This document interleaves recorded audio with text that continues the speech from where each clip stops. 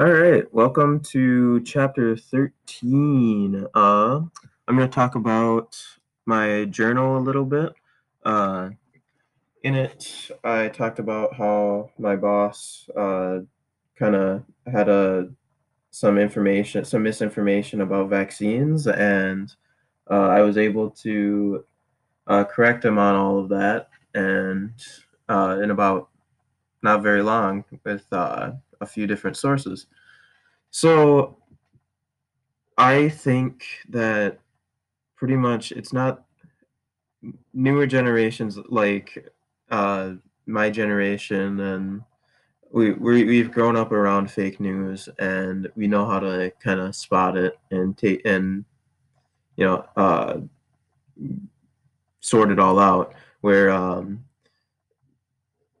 older generations did not have to, you know, at, as much do the same thing.